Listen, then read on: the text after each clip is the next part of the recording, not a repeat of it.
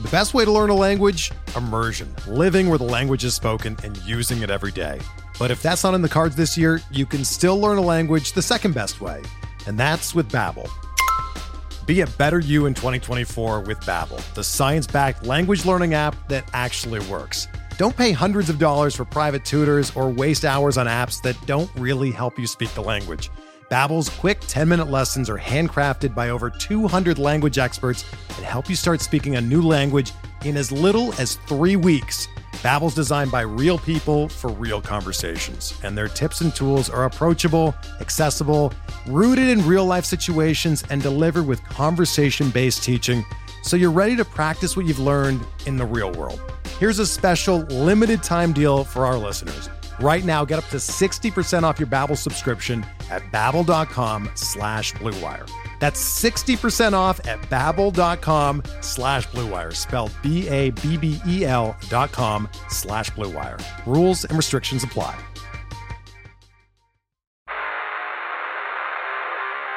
You don't want it, you don't need it, but you're gonna get it anyway. The Kevin Sheehan Show. Here's Kevin. And John, your final thoughts about today and about the season for these two? Well, it's just my final thoughts are really about being here at RFK. And like I said earlier, there's no place that I would rather be than right here in RFK Stadium today, because there were so many great moments here, and the moments that we've been together over the years and games, and it wasn't just one play or one group or one guy. It was a combination, to me, the memories of all the fans, and how great they were, and how this whole place would shake and jump, and and the fight song, and the Hogs and Riggo and players and close games, and Joe Jacoby going against Lawrence Taylor, and the great battles, and Joe Theismann, and all the players and things that happen here, and you just kind of collect them all and put them right in here and say, doggone, this was pretty good. John Madden loved the Washington Redskins of the 1980s and 1990s. We played it last week, actually. That was John Madden at the end of the final game at RFK Stadium in December of 1996. We remembered that game, the 25-year anniversary of the final game at RFK last week, and I think I played that exact soundbite from Madden. He loved everything about this team in this city. He loved the Hogs. He loved Joe Jacoby. He loved Riggo. He loved Dexter. He loved Darrell Green. He loved RFK Stadium.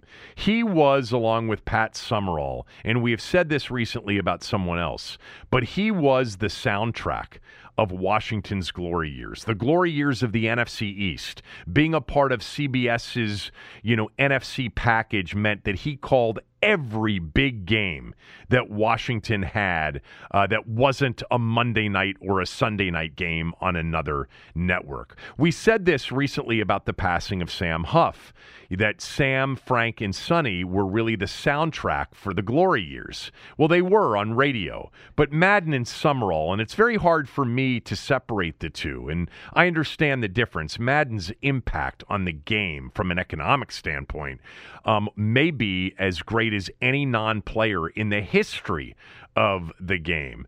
But I always think of the two together, Summerall and Madden together, at RFK Stadium or in the Meadowlands or at Texas Stadium, or at the Vet, calling the biggest games of that era between the NFC East teams. Not just the NFC East teams, but games involving NFC East teams and the 49ers, NFC East teams and the Bears. It was really Cowboys, Redskins, Giants, 49ers, Bears, in the 80s in particular, into the early 90s. And those guys were there for all of those games. They were an incredible pairing. And for some of you old enough to remember the NFL in the 1970s, they replaced another, iconic pairing, Summerall and Brookshire. But Summerall and Madden, so much more, for me anyway, than Madden and Al Michaels on Monday Night Football and then eventually on Sunday Night Football on NBC. It's the Summerall-Madden pairing that was the soundtrack of Washington's glory years. And he and Joe Gibbs were friends. You know, he and Joe Gibbs worked together under Don Coryell at San Diego State. They knew each other. You know, they were both part of the Don Coryell coaching tree. Madden said that Don Coryell was his greatest football influence. Joe Gibbs has said the same thing. Anybody that came out of that Don Coryell system said the same thing about Coryell. But it was, you know, certainly surprising yesterday. You know, they said that his death was unexpected. I have not seen the documentary on Madden that aired on Christmas Day. Many of you probably have, and it's apparently great. It's, you know, obviously now very much on my list to watch. But I wanted to share some stories about Madden that were written in a story that was republished yesterday on ESPN.com after Madden's passing. There were incredible stories. I had not read this when it originally was written and posted back in April. It was written by Ryan Hawkinsmith, and it's basically just a series of Madden stories, and many of them I had never heard before. So I'm going to read some of those for you here in a moment. Ernie Bauer is going to join us on the show today. Ernie, a legendary television broadcasting executive, director, producer. Most of you know who Ernie is. Ernie also, during, you know, the 80s and 90s into the early 2000s, worked at CBS and Fox as part of their NFL broadcasts. Ernie was, you know, Orange Sleeves, the guy that would be on the field telling the referees when they had to break for a television timeout. And he knew Madden.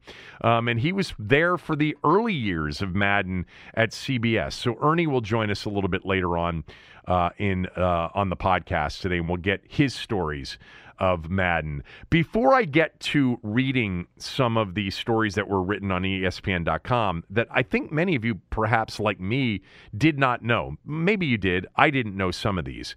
I did want to just mention that for some of us, John Madden, first of all, was a phenomenal coach of the Oakland Raiders in the 1970s. The 1970s for me as a kid, I was a child of the 70s. This is when football became everything. It was an incredible era. It was really the era in which the NFL overtook baseball as America's pastime, as America's favorite sport. The 70s were when, football became a staple on television, became part of, popular culture beyond just sports. And the teams of those 70s, in the NFC, obviously America's team with the Cowboys and their rivalry with George Allen and the Skins, and the Purple People Eaters in Minnesota, and the Fearsome Foursome in L.A., and then L.A. in the 70s also with, some of the quarterbacks, including James Harris, one of the first African-American quarterbacks to play in the NFL. And all of those great teams in the NFC. And then in the AFC, it was the Dolphins and the Raiders and the Steelers who became a dynasty in the 70s. The Chiefs and the rivalry they had with the Raiders, and the Raiders and the rivalry that they had with the Steelers, meeting in the playoffs as many times as they did. But John Madden was the coach of the bad boy Oakland Raiders. He became coach at a young age. Many of you know this, at 32 years old, and only coached for 10 years. But my God, what a 10-year run as a head coach. He's got the all-time regular season winning percentage of .750. He was 103, 32, and 7. He only had 2 seasons in which his team didn't make the postseason. And in those seasons, he was 8-4-2 and 9-7. He's part of some of the greatest games in NFL history, games with labels. The Immaculate Reception, he was on the other side, on the Oakland Raiders side, when Bradshaw threw it down the middle of the field and Frenchie Fuqua, collided with Jack Tatum and the ball ended up in Franco Harris's hands.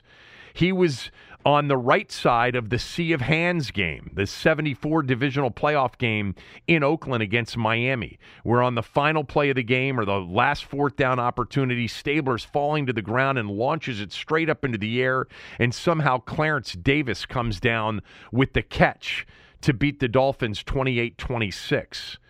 He was part of the Ghost to the Post game, a Christmas Eve 1977 playoff game in Baltimore at Memorial Stadium. Double overtime, 37-31. Raiders win it, Stabler to Dave Casper in the second overtime. He was part of a regular season game which changed a rule. The Holy Roller game. Stabler falls forward, fumbles forward. On the final play of the game, the ball gets kicked around, and it's landed on in the end zone by the Raiders after they fumbled it forward multiple times to beat the Chargers. You now have, a last 2-minute, you can't advance a fumble as an offensive team. A fourth down, can't advance a fumble on a fourth down rule. That all came from the Holy Roller game. He lost five championship games. The AFL championship game to the Chiefs, the AFC championship game to the Colts, and then to the Dolphins, and then to the Steelers twice before he finally beat the Steelers in 76 and won the Super Bowl over the Vikings in 1976 with that great team. One of the great Super Bowl teams of all time. The 1976 Oakland Raiders with Stabler and with Cliff Branch and with Biletnikoff and that incredible defense. They destroyed the Steelers in the AFC title game and then destroyed the Vikings in the Super Bowl 32-14. That was an incredible NFL run. They were 13-1 during the regular season as well. I will tell you this about those 1976 playoffs, though, now that I think about it. They beat the Patriots in a divisional round game, 24-21, on a very controversial roughing the passer penalty against the Patriots. They would have won that game without that call in that game. But anyway, that was a great Super Bowl team, 13-1, and they completely outclassed Minnesota in the Super Bowl. But what a coach John Madden was. And then the broadcasting career. And that leads me to just a couple of stories here written by this guy, Ryan Hawkinsmith, on ESPN.com, originally published in April and republished or reposted yesterday. Here are a couple of stories that I never knew. I'll start with this one. He writes, right before his first broadcast ever, Madden was perplexed at a production meeting when the crew laid out the schedule leading up to the game. When do we go to watch the teams practice, he said. Producers explained that TV broadcast teams don't really go to practice. Why not, Madden said. I'm going to be talking about these guys for 3 hours. I want to see them up close. Again, the CBS production team said, well, that's not how it works. NFL teams and production crews don't meet. We don't get, the coaches' film. We don't get to meet with the coaches and have conversations. But we do get to meet with their PR teams who will tell us all, about the teams that we're going to broadcast. That should work out, right, John? And he said, nope, I'll talk to the coaches. From that day forward, Madden's broadcast teams went to practice, spoke directly with players and coaches, and were given the same film that coaching staffs used. Within 6 months, it became standard practice for TV crews, and that practice still exists today. The television broadcast crews have access that no one else has.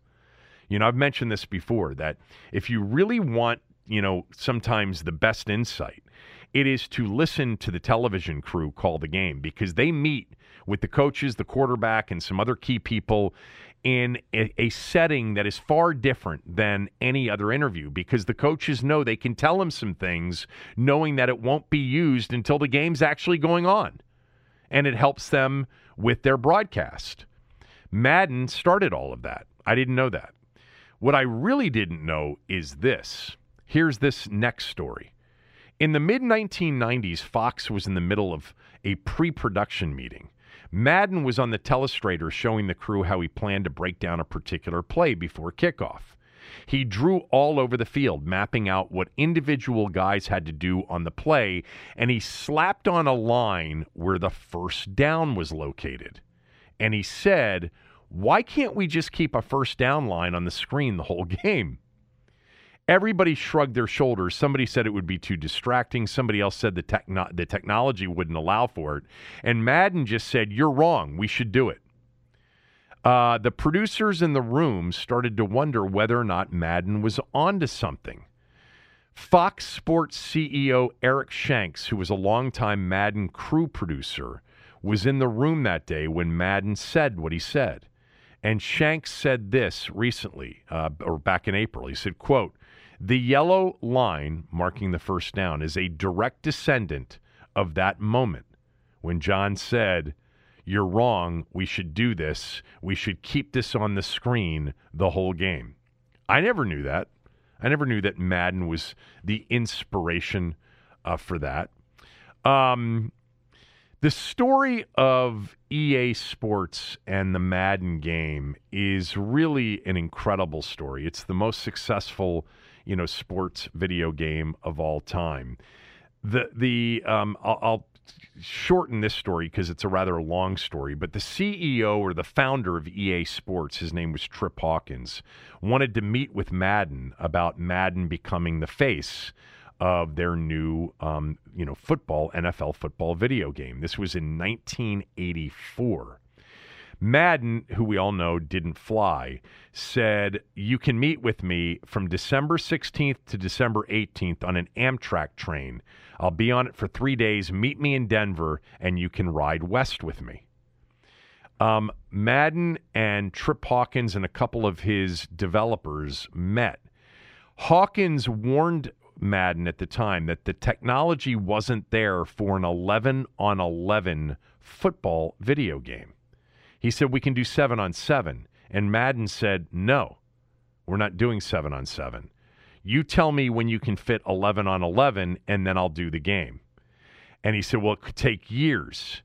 And Madden said, quote, "Well, then it will take years," closed quote. Madden didn't think anybody was going to play a game that wasn't real football. And he was right. By the way, it took 2 more years for EA Sports to develop what would become the Madden NFL video game. A game that has probably made John, at the time of his death, I would imagine he's worth hundreds of millions of dollars. Most of his net worth, I'm sure, comes from that game. Here's another story that I wanted to read for you. Right before Super Bowl 21 in 1987, between the Broncos and the Giants, producer Michael Frank was in charge of getting tape of both teams. So he got the broadcasts of both conference title games. Big mistake. Madden was furious. He only wanted the coach's film. Somebody got a hold of the NFC title game tape, so they just needed the AFC tape. Frank was handed the unenviable task of going to the Giants team hotel to get a copy of the tape that New York coaches were using to scout the Broncos.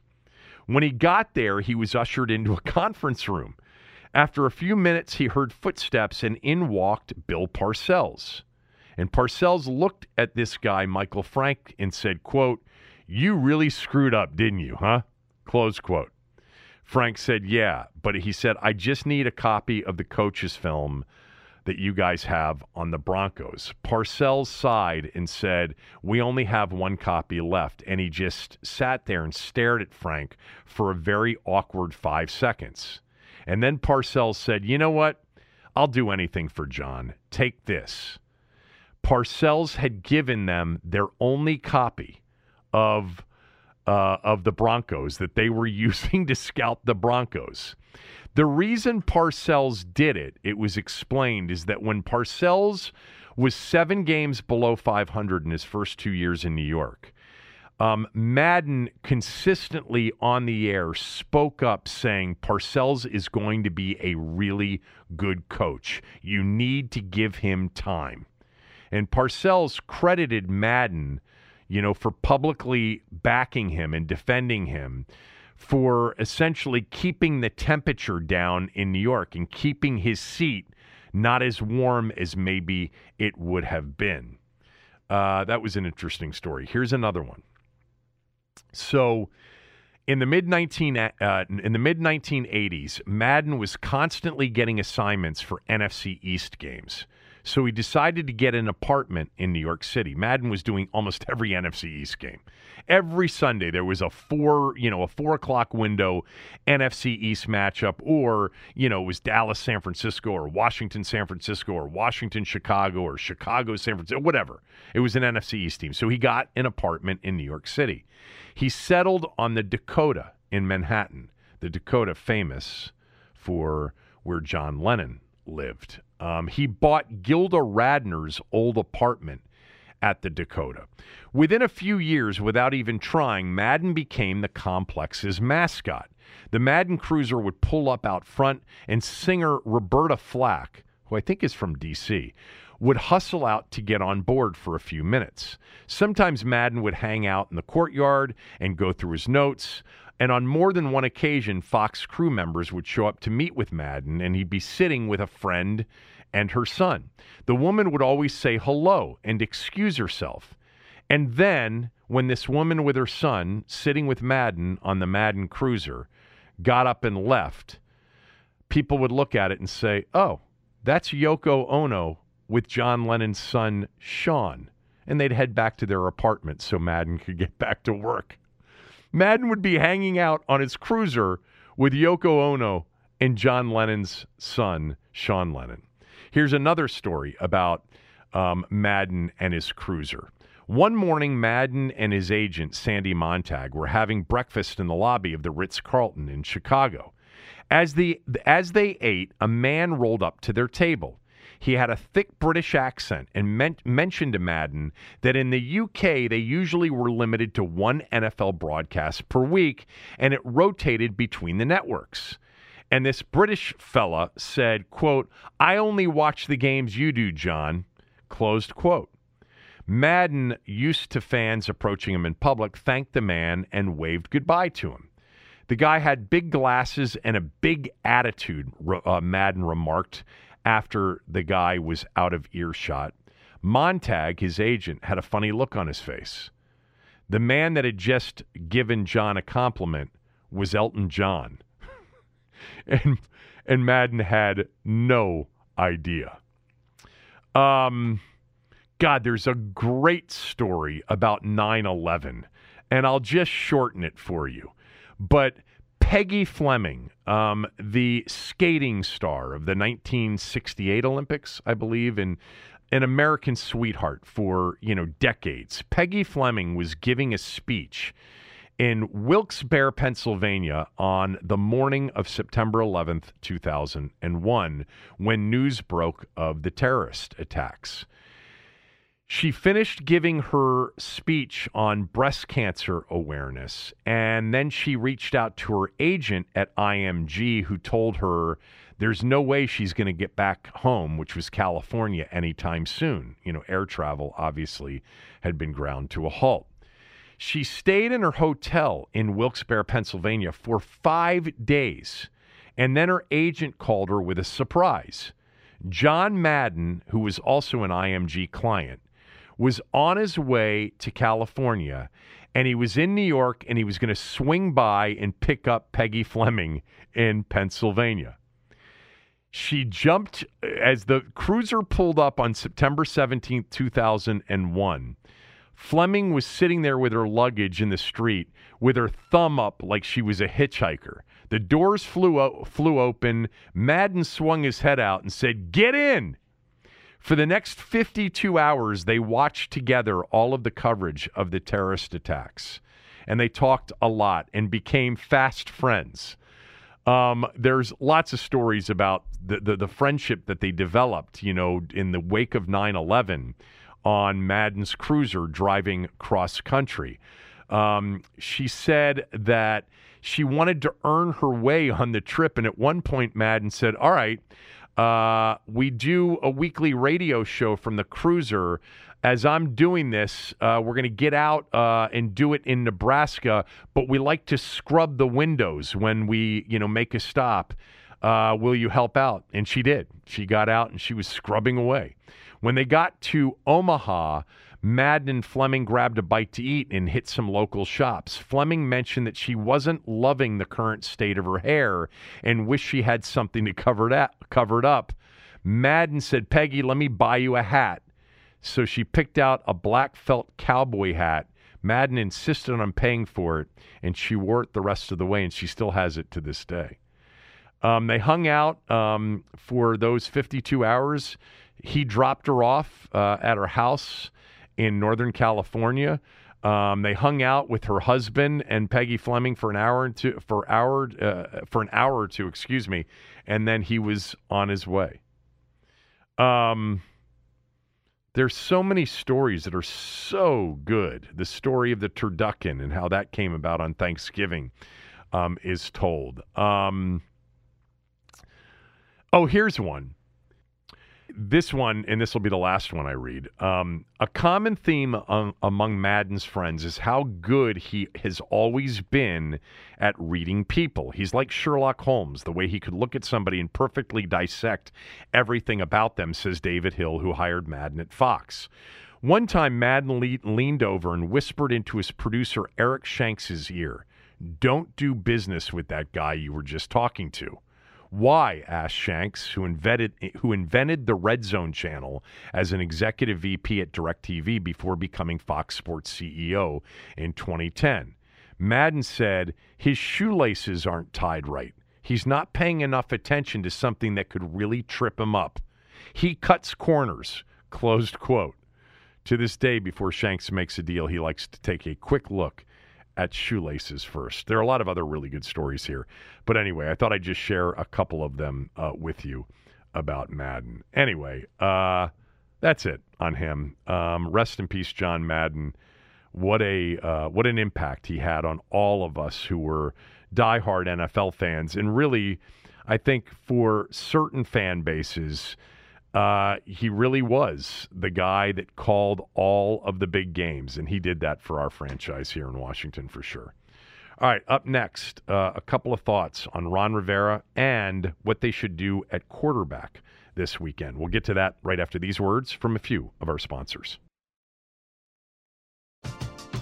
We're driven by the search for better. But when it comes to hiring, the best way to search for a candidate isn't to search at all.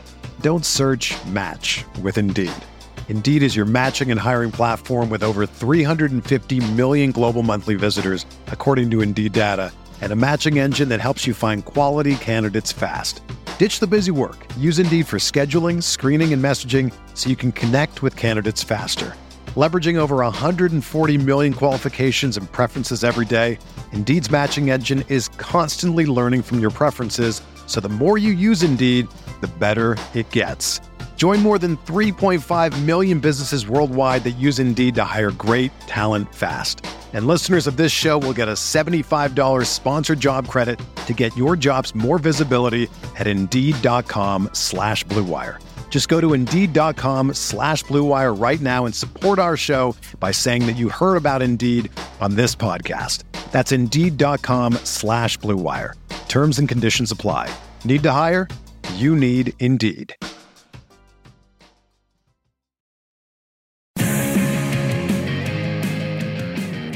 Joe Gibbs is finally smiling.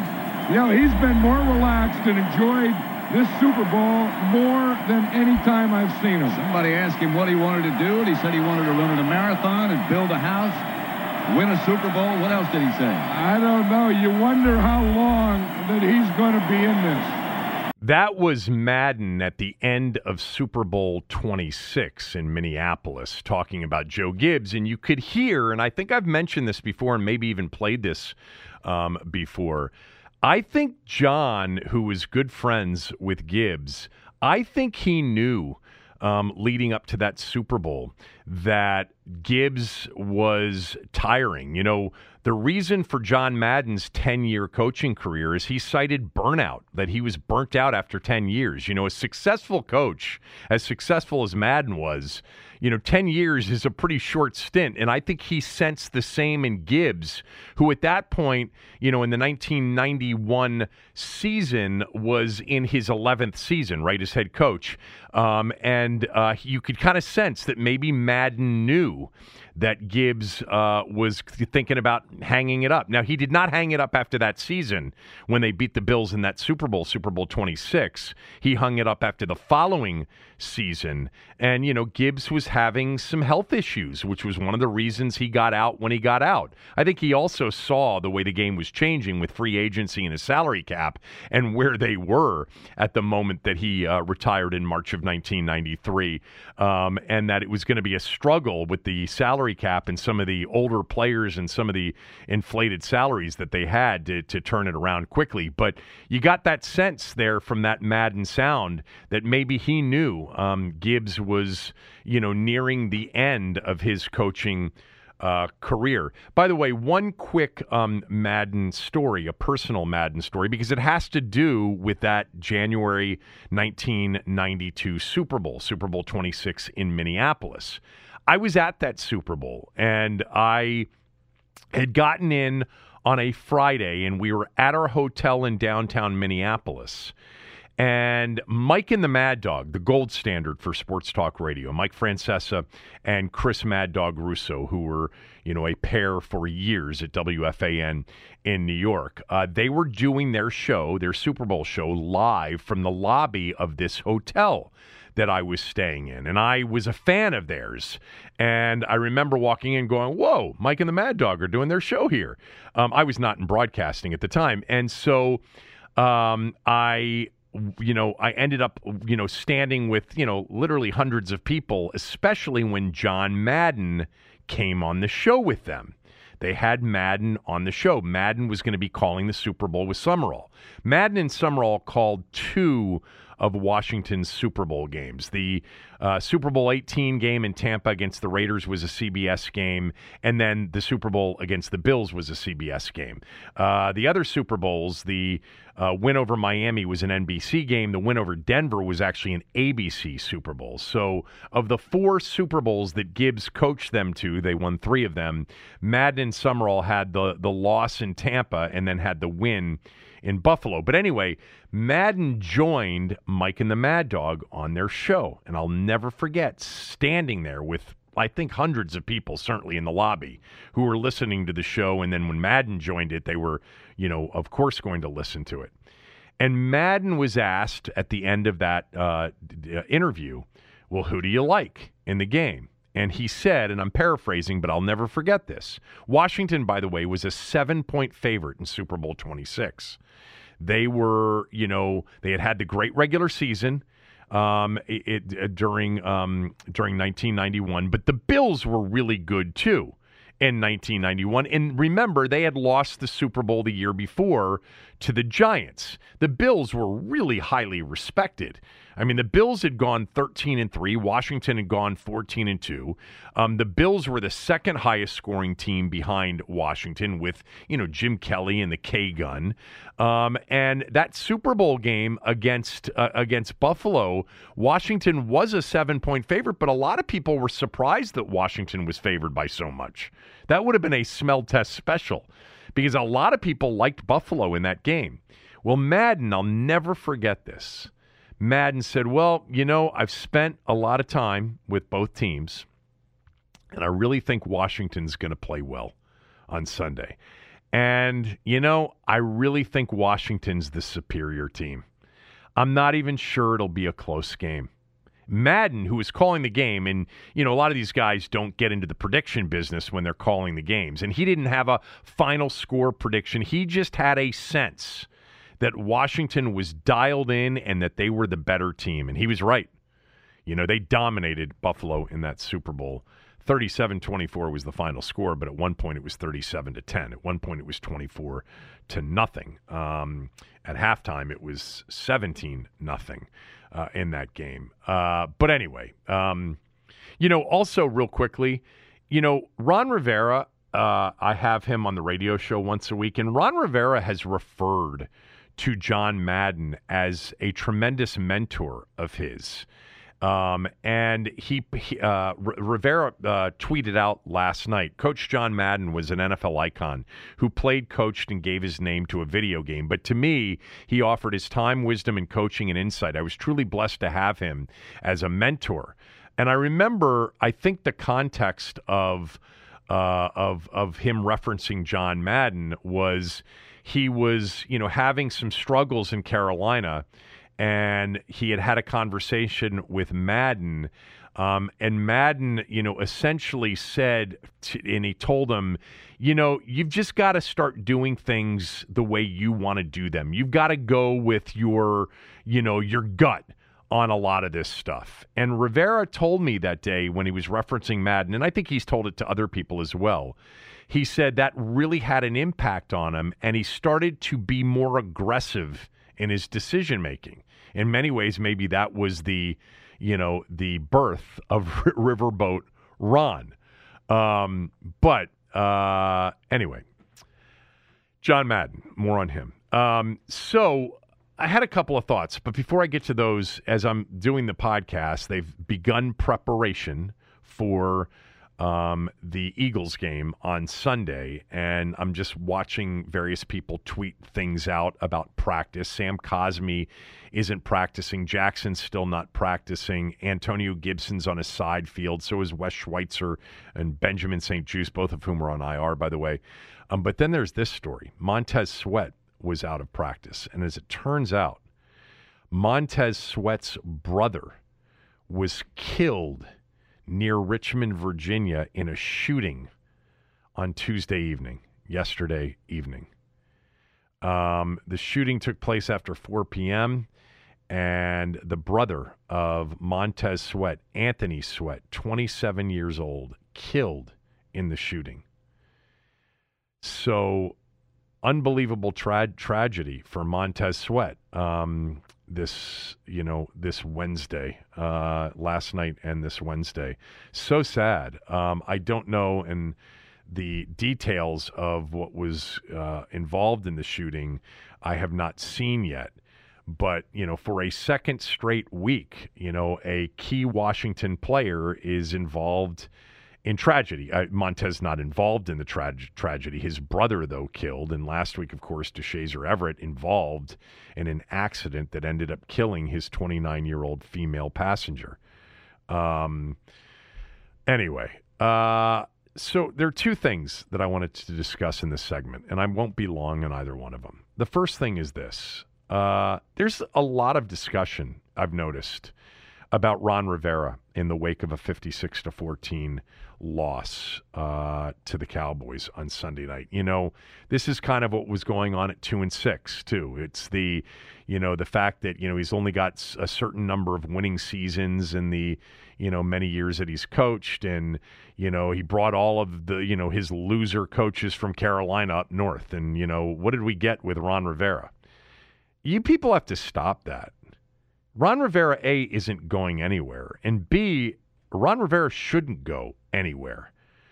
He signed a 5-year contract. He took over a franchise in total disrepair. I mean, this was a teardown.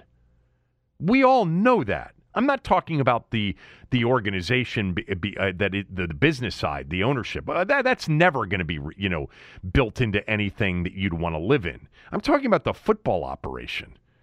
That 2019 team was a bad team. He came in and he liked some of the young talent on defense, and they had the number 2 pick, but this was going to take a while. Last year, nobody was expecting at 1-5 or 2-7 that they were going to win 5 of their final 7 games and make the postseason. I mean, they wouldn't have in most circumstances, but still a hell of a finish to a 7-9 first year. This year, 2-6, nobody would have ever expected them to have been 6-6. This is a process. Some of you don't want to hear about, the rebuilding, and I get it. The NFL is not about rebuilding. It's about retooling, and every year gives you a chance to retool and be competitive. And this year, they tried. They tried to trade for Matt Stafford. That was a big swing at the quarterback, situation. And they're going to take more big swings in this offseason. But you guys are insane, anybody out there that thinks they should move on from Ron Rivera when this season is over. I mean, you got to give it more time. Who do you think you're going to get? Seriously. They outkicked their coverage 2 years ago when he took the job.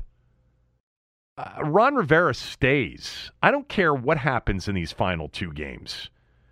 I'm giving Ron Rivera, at the very least, next year, 3 years. I mean, come on. 3 years with what he inherited? If you're absolutely convinced and you're ready to move on because you're convinced he's not the right guy, good luck finding somebody.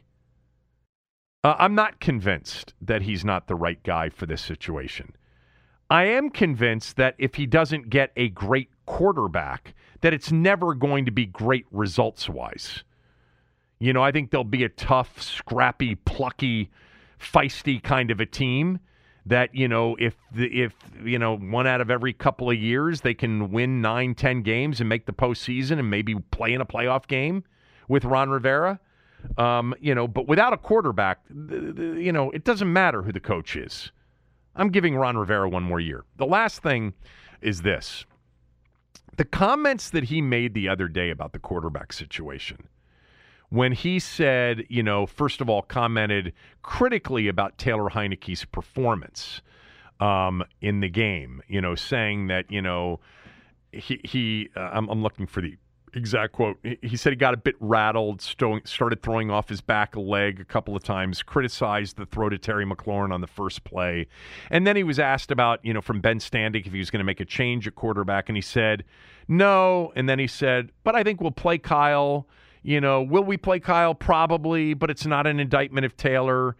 But we also want to make sure we get a really good look at Kyle. Play Kyle on Sunday. I suggested on Monday as a recap, in my recap of the game, that, Kyle throws it better. He looks more like a quarterback in the pocket than Taylor does. But I don't think the results are going to be that much different with Kyle Allen. I think they'd still be 6-9 if Kyle Allen had started the last, 15 games or whatever it's been. But if the coach is thinking about it, do it. If you want to get a better look at Kyle, have him take all of the first-team reps and start him Sunday against the Eagles. The results probably aren't going to be that much different than they are with Taylor Heineke, but he brought it up, and you don't want to wait until the second quarter and you're down 13-0 and Heineke's thrown an interception and then you just put him in, or start him in the finale against the Giants if it's a meaningless game. Kyle Allen hasn't started one game with any kind of meaning or expectations. He took over a 1-5 team, right, when he got his first start in New York, 1-4, 1-5, whatever it was. And then in the second game, after they beat the Cowboys, or his third game, he got hurt. And he basically hasn't played since, except, in the moments there at the end of the Dallas game a couple of weeks ago. If you really want to see him and, want, as he said, we want to make sure we get a really good look at Kyle, well, give him all the first-team reps and start him in a meaningful game on Sunday against the Eagles where you're still mathematically alive for a playoff spot, a game you have to win to remain alive. I would do it. I don't know if they're going to do it. And by the time you listen to this podcast, the reporting might be that Taylor Heineke took all of the first-team reps and he's going to start Sunday. But he brought it up. And if it's true that he's probably going to play him, don't wait until the Giants game. 20 degrees, half-empty stadium, 2 bad football teams going nowhere with 1 foot out the door when the game begins. Play him against Philadelphia Sunday in a game where the Eagles have to have it, and you've got to have it to stay mathematically alive. Ernie Bauer will be my guest right after these words from a few of our sponsors.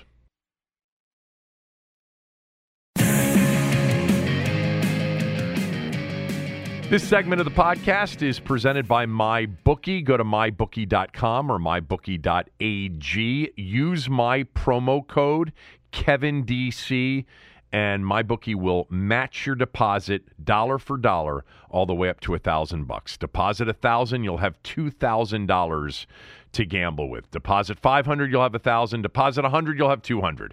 You get the point. If there's something already written in the promo code when you go and sign up initially, erase it and write Kevin DC. With all the football coming up, if you're betting right now, even if you've got a place already, take MyBookie's free money. They're going to give you double your deposit. You'll have all of that extra money to gamble with, and you'll have a place where you can comparison shop on point spread, on totals, on money lines, on prop bets, on pricing. MyBookie's a fair, safe place to wager. Again, use my promo code KevinDC at mybookie.ag or mybookie.com. All right, let's bring in a legend. Ernie Bauer, my friend for many, many years. Ernie, a legendary local television person, longtime director, producer at places like Channel 5 and Comcast Sportsnet, and long before that, Channel 9. But Ernie also was a big part of the national telecasts of NFL games on CBS and Fox. For many years, Ernie was the orange sleeves guy, the guy on the sidelines that would tell the referees when it was time to break for a television commercial. Those guys still exist today. Ernie was a big part of the CBS broadcasts in early years, would travel and do games, outside of this town, and then did a lot of games here in town. Ernie joins us right now after John Madden passed away yesterday. And I thought of you and just thought, well, Ernie's got some stories about the old days working at CBS and probably, some of those early days of John Madden. Back in the day, I was working, at Channel 9, and they would use production people from the local affiliate to work at the CBS game. So I started out doing some things, and eventually I was an associate director or an associate producer, and I would travel around to games. So if you watch the documentary that they did on Madden, which was terrific, they talk about when he first started. He didn't go right into the booth with Pat Summerall. He was doing games like Tampa, Atlanta, when they weren't that good in the day, with Gary Bender and various people, and I was on that production crew. So I did games as an AD or associate director, associate producer, with games when John Madden was first starting out with CBS. All right, so let's kind of take it chronologically, because I think, I talked a little bit in the open about his coaching career, which you and I both remember very much. That's really the early memories for me of the NFL, which was the NFL in the 1970s when it really started to explode. But when he retired and decided to go into the booth, you were working some of these games when he was on the number 2, number 3, number 4 teams before he got elevated to the number 1 team. The number 1 team on CBS, and I mentioned this, was Summerall and Brookshire, and they were incredible. I mean, they were super popular, and they did all of the big games and all of the CBS Super Bowls, during the 1970s, or a lot of them, I guess, after Ray Scott. So tell me about your first impression of Madden as a broadcaster, since you were working with, some of those crews when he was working with Stockton or Bender or Frank Lieber or Vin Scully or some of the others. Well, he was out of the ordinary. He wasn't the cut and dried cookie cutter kind of analyst. And I think one of the things that CBS did is that they let John Madden be John Madden. He came in and did some of the, very excitable analyst, and they just let him ride with that as opposed to trying to rein him in. And then he would have ideas to the production team. I'm prejudiced towards the producers and directors, and I think that a lot of his success has to be tied to Bob Stenner and Sandy Grossman, who went along with some of his ideas and also innovated some of the ideas that he came up with. Did you know so he was different, but you've got, this has been one of your talents over your professional career of identifying people who are talented, and then, mentoring them and working with them.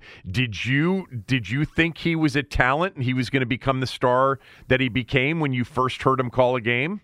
No, I didn't. I just thought they were picking guys that was sort of, who was hot at the time when they came off of either being retired or deciding to stop coaching.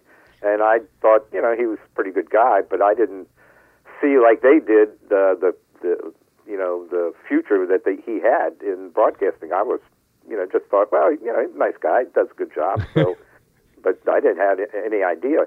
Kind of the interesting thing is how he got paired with Summerall. There was a question on whether it was going to be Vince Scully or Pat Summerall who would be with Madden, or who he would be with, let me put it that way. Right. And they decided on Pat Summerall, and that was a great decision also. Was Summerall happy about it early on? Because he had a great relationship, a great friendship, and a great, chemistry with Tom Brookshire for all those years. I don't think he was. He was going to let it nurture. He was going to see how it goes. But initially, you're right. I mean, Pat was a little probably not upset, but he had worked with Tom, and he and Tom were great friends on and off. They were really great friends off the microphone. Yeah, I mean, they did a lot of drinking together, didn't they? Yes, they did. Some great Sun Bowl stories. With the Sun Bowl, what, Summerall and Brookshire working the Sun Bowl out in El Paso? Yes. Well, go ahead. Tell us one of those stories. Food flying through the restaurant, things like that. So they enjoyed themselves. So let me put it that way.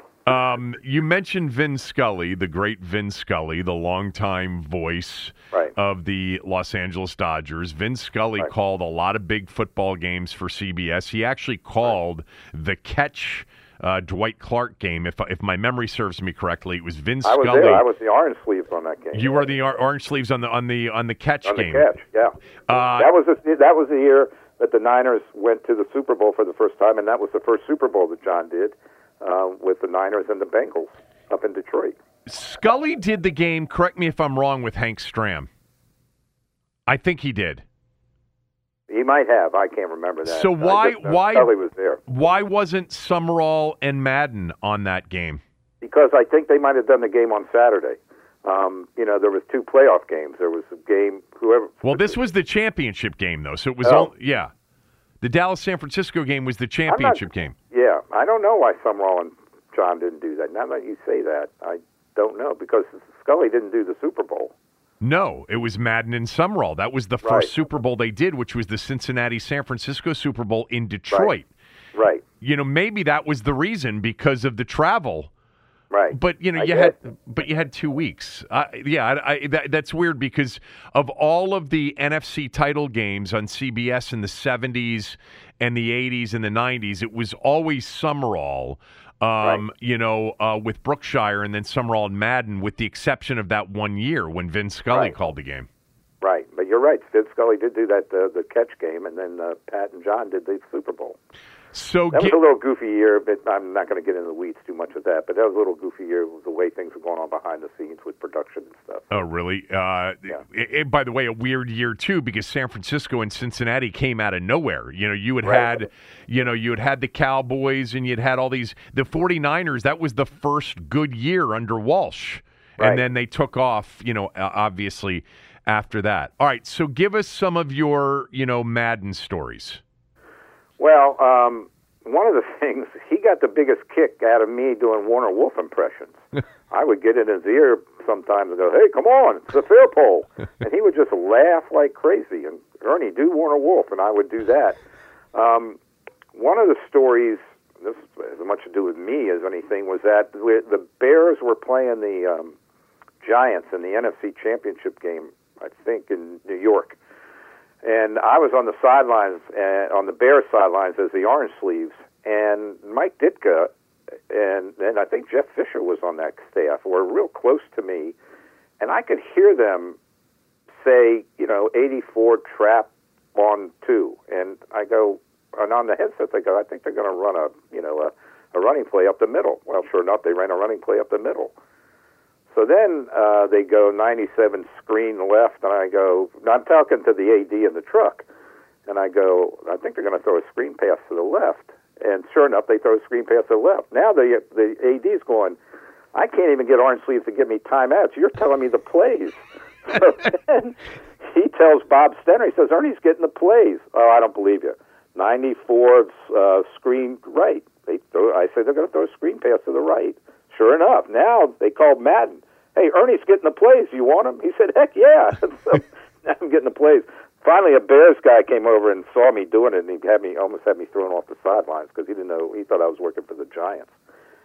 But anyway, so John got a big kick out of that I was giving him plays ahead of time. It's almost like, what Tony Romo has been doing, calling the plays before they happen. So Madden used it for a little bit? Yeah. I mean, there's a famous play. I think the Giants stopped Neil Anderson. Neil Anderson was running up the middle or something, and I said, I think they're going to run up the middle, and sure enough, they...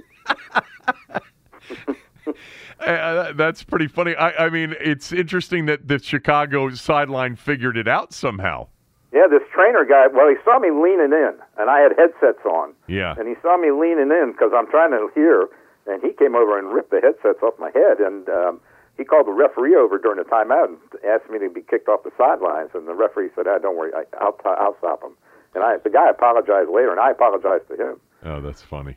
Yeah. But anyway, but John, I also, I was working at Channel 5, and I was orange sleeving for Fox or CBS, and so I ended up interviewing John on the Madden Cruiser, before Bears Washington game. It was a 4:00 game, national game, and so I was on the Madden Cruiser with him and did an interview that we used in a special at Channel 5. Oh, you did? Yeah. And so what was that Madden Cruiser like? Obviously, we've heard so many stories about it. And he knew you, so he was comfortable with you, right? Yes. And I knew Bob Stenner and Sandy Grossman and Richie Zients and all the people that work with him, and he knew me, so he had no problem doing it, and very accommodating, and it was cool. It was a huge bus with a bed and TVs and a little dining area. And it was really kind of a neat experience, especially with him. And he was, again, very accommodating. He was a real nice guy. He wasn't gregarious. He wasn't, hey, how are you, kind of thing. He would come out and people would ask for his autograph, and he was very accommodating. He would autograph everybody. He would say something. But he was a litlittle bit quiet. There was a really good story that was reissued today on ESPN.com. It was written in April, and it just was a series of Madden stories that were really good. And I read through several of them in the opening segment. And one of the things that I think was apparent is that, and you kind of alluded to this when Madden first became a broadcaster at CBS, he had a lot of ideas. He wanted to do things differently. One of the things that apparently he initiated was the meetings with coaches and players before the games. Before that, they would meet with the PR people, but Madden insisted on talking with the coaches before games and going to practice before games, and then that became a thing which still exists today, where the broadcasting crew will talk to the head coach and usually the quarterback on Fridays or Saturdays before the game. Right, yeah, I was part of those. I wasn't part of those when I was with CBS, but when we did preseason games, we did those a little bit. And when I was directing Cardinals games, we did it with Bruce Arians. We would sit in. But yeah, they did that. Somebody said something, I don't know if this is true, that Madden come up with the idea of putting the yellow line down. Yeah, there was and I read this story in the open. There was a production meeting in the mid-'90s with the Fox people, when they had taken over the product, the NFC package from CBS, and Madden was working on the telestrator, showing the crew how he was going to use it. Right. And he was drawing all over the field, And then he slapped a line on where the first down was located. And apparently he said, why can't we just keep a first down line on the screen the whole game? And the story goes that everybody kind of shrugged their shoulders, and people said, no, it'll be too distracting. Others said the technology wouldn't allow it. And he said, you're wrong, we should do it. And the Fox Sports CEO, Eric Shanks, I don't know if you know him, who was a longtime producer, was in the room that day, and he said the yellow line is a direct descendant of that moment when Madden, said that as he was demonstrating how he was going to use the telestrator. Right. Yeah. He and Sandy Grossman worked really hard on telestrator. There were, before games, they would rehearse telestrator to make sure that the telestrator was working and doing things that he wanted to do. Did you, I always think, and I just don't think that you can mention one without the other, and that's Summerall and Madden. And I just, Madden is, his impact obviously on the game was unbelievable. But to me, those two will always be linked. Is that how you see it as well or not? Oh, absolutely. And again, in this documentary, all these players, Peyton Manning and when Pat Summerall and John Madden showed up, it became, the game was bigger than what you thought. And yes, they will always be linked together. You don't think of Summerall and no disrespect, you don't think of, Madden and Gary Bender. You don't think of Madden and Vince Scully even, or Madden and Lindsey Nelson. But Summerall, it's sort of like Sonny, Sam, and Frank. It's, Summerall and Madden. Yeah, I don't even think of Madden really with Al Michaels that much. To me, it's much more with, his years with Summerall. They came to town a lot, Ernie, back in those days. It was the NFC East, it was the NFC package, and most of the big games of that era involved teams in the NFC East, along with the 49ers and the Bears, pretty much. Right. So he came to town a lot, and part of it was, I think he really loved being here. He talked so complimentary all the time about RFK and about, the Skins. Did you, through your conversations with him and those people, get the sense that he loved calling a game at RFK? And the fans. He loved the fans, and he loved RFK, yes. There were certain, again, it wasn't an antiseptic stadium by any means, and he loved that. We always talked about the getting down in the dirt and the mud, and the hogs. I mean, he was an offensive lineman, and he characterized the offensive line as some of the best things ever, and he loved the hogs. I think he went into the 5 o'clock club a couple of times with the boys. Yeah, he did. I don't remember him as being a party. He wasn't a party guy. Yeah, he was not a loner. He was he was kind of an introvert, and he would come to the meetings, and he didn't hang out with guys or anything like that. He just was kept to himself. Yes, Summerall needed some running buddies back in the day. Madden wasn't that for him once the games were over, right? No. I don't think that they socialized all that much, other than during the production meetings and the games. And I think John had a problem, sort of with Pat's drinking, that Pat got out of. But I don't think that John really. I think John tried to help Pat get better. Yeah. Again, he made the game. He brought other people into the game, other people, and this is not sexist, but women and kids and people that weren't necessarily football fans, but he made it entertaining for them to enjoy the game, and it was sort of like Glenn, made sports fun. Glenn Brenner made sports fun for people that weren't necessarily sports fans. He explained the game to the point that people that really weren't big football aficionados understood the game and made it fun. That's what made him great. Thanks for doing this. Thanks for calling. Yeah, I appreciate it, and Happy New Year to you, and we'll talk soon. I hope so. Thanks, pal. Happy New Year.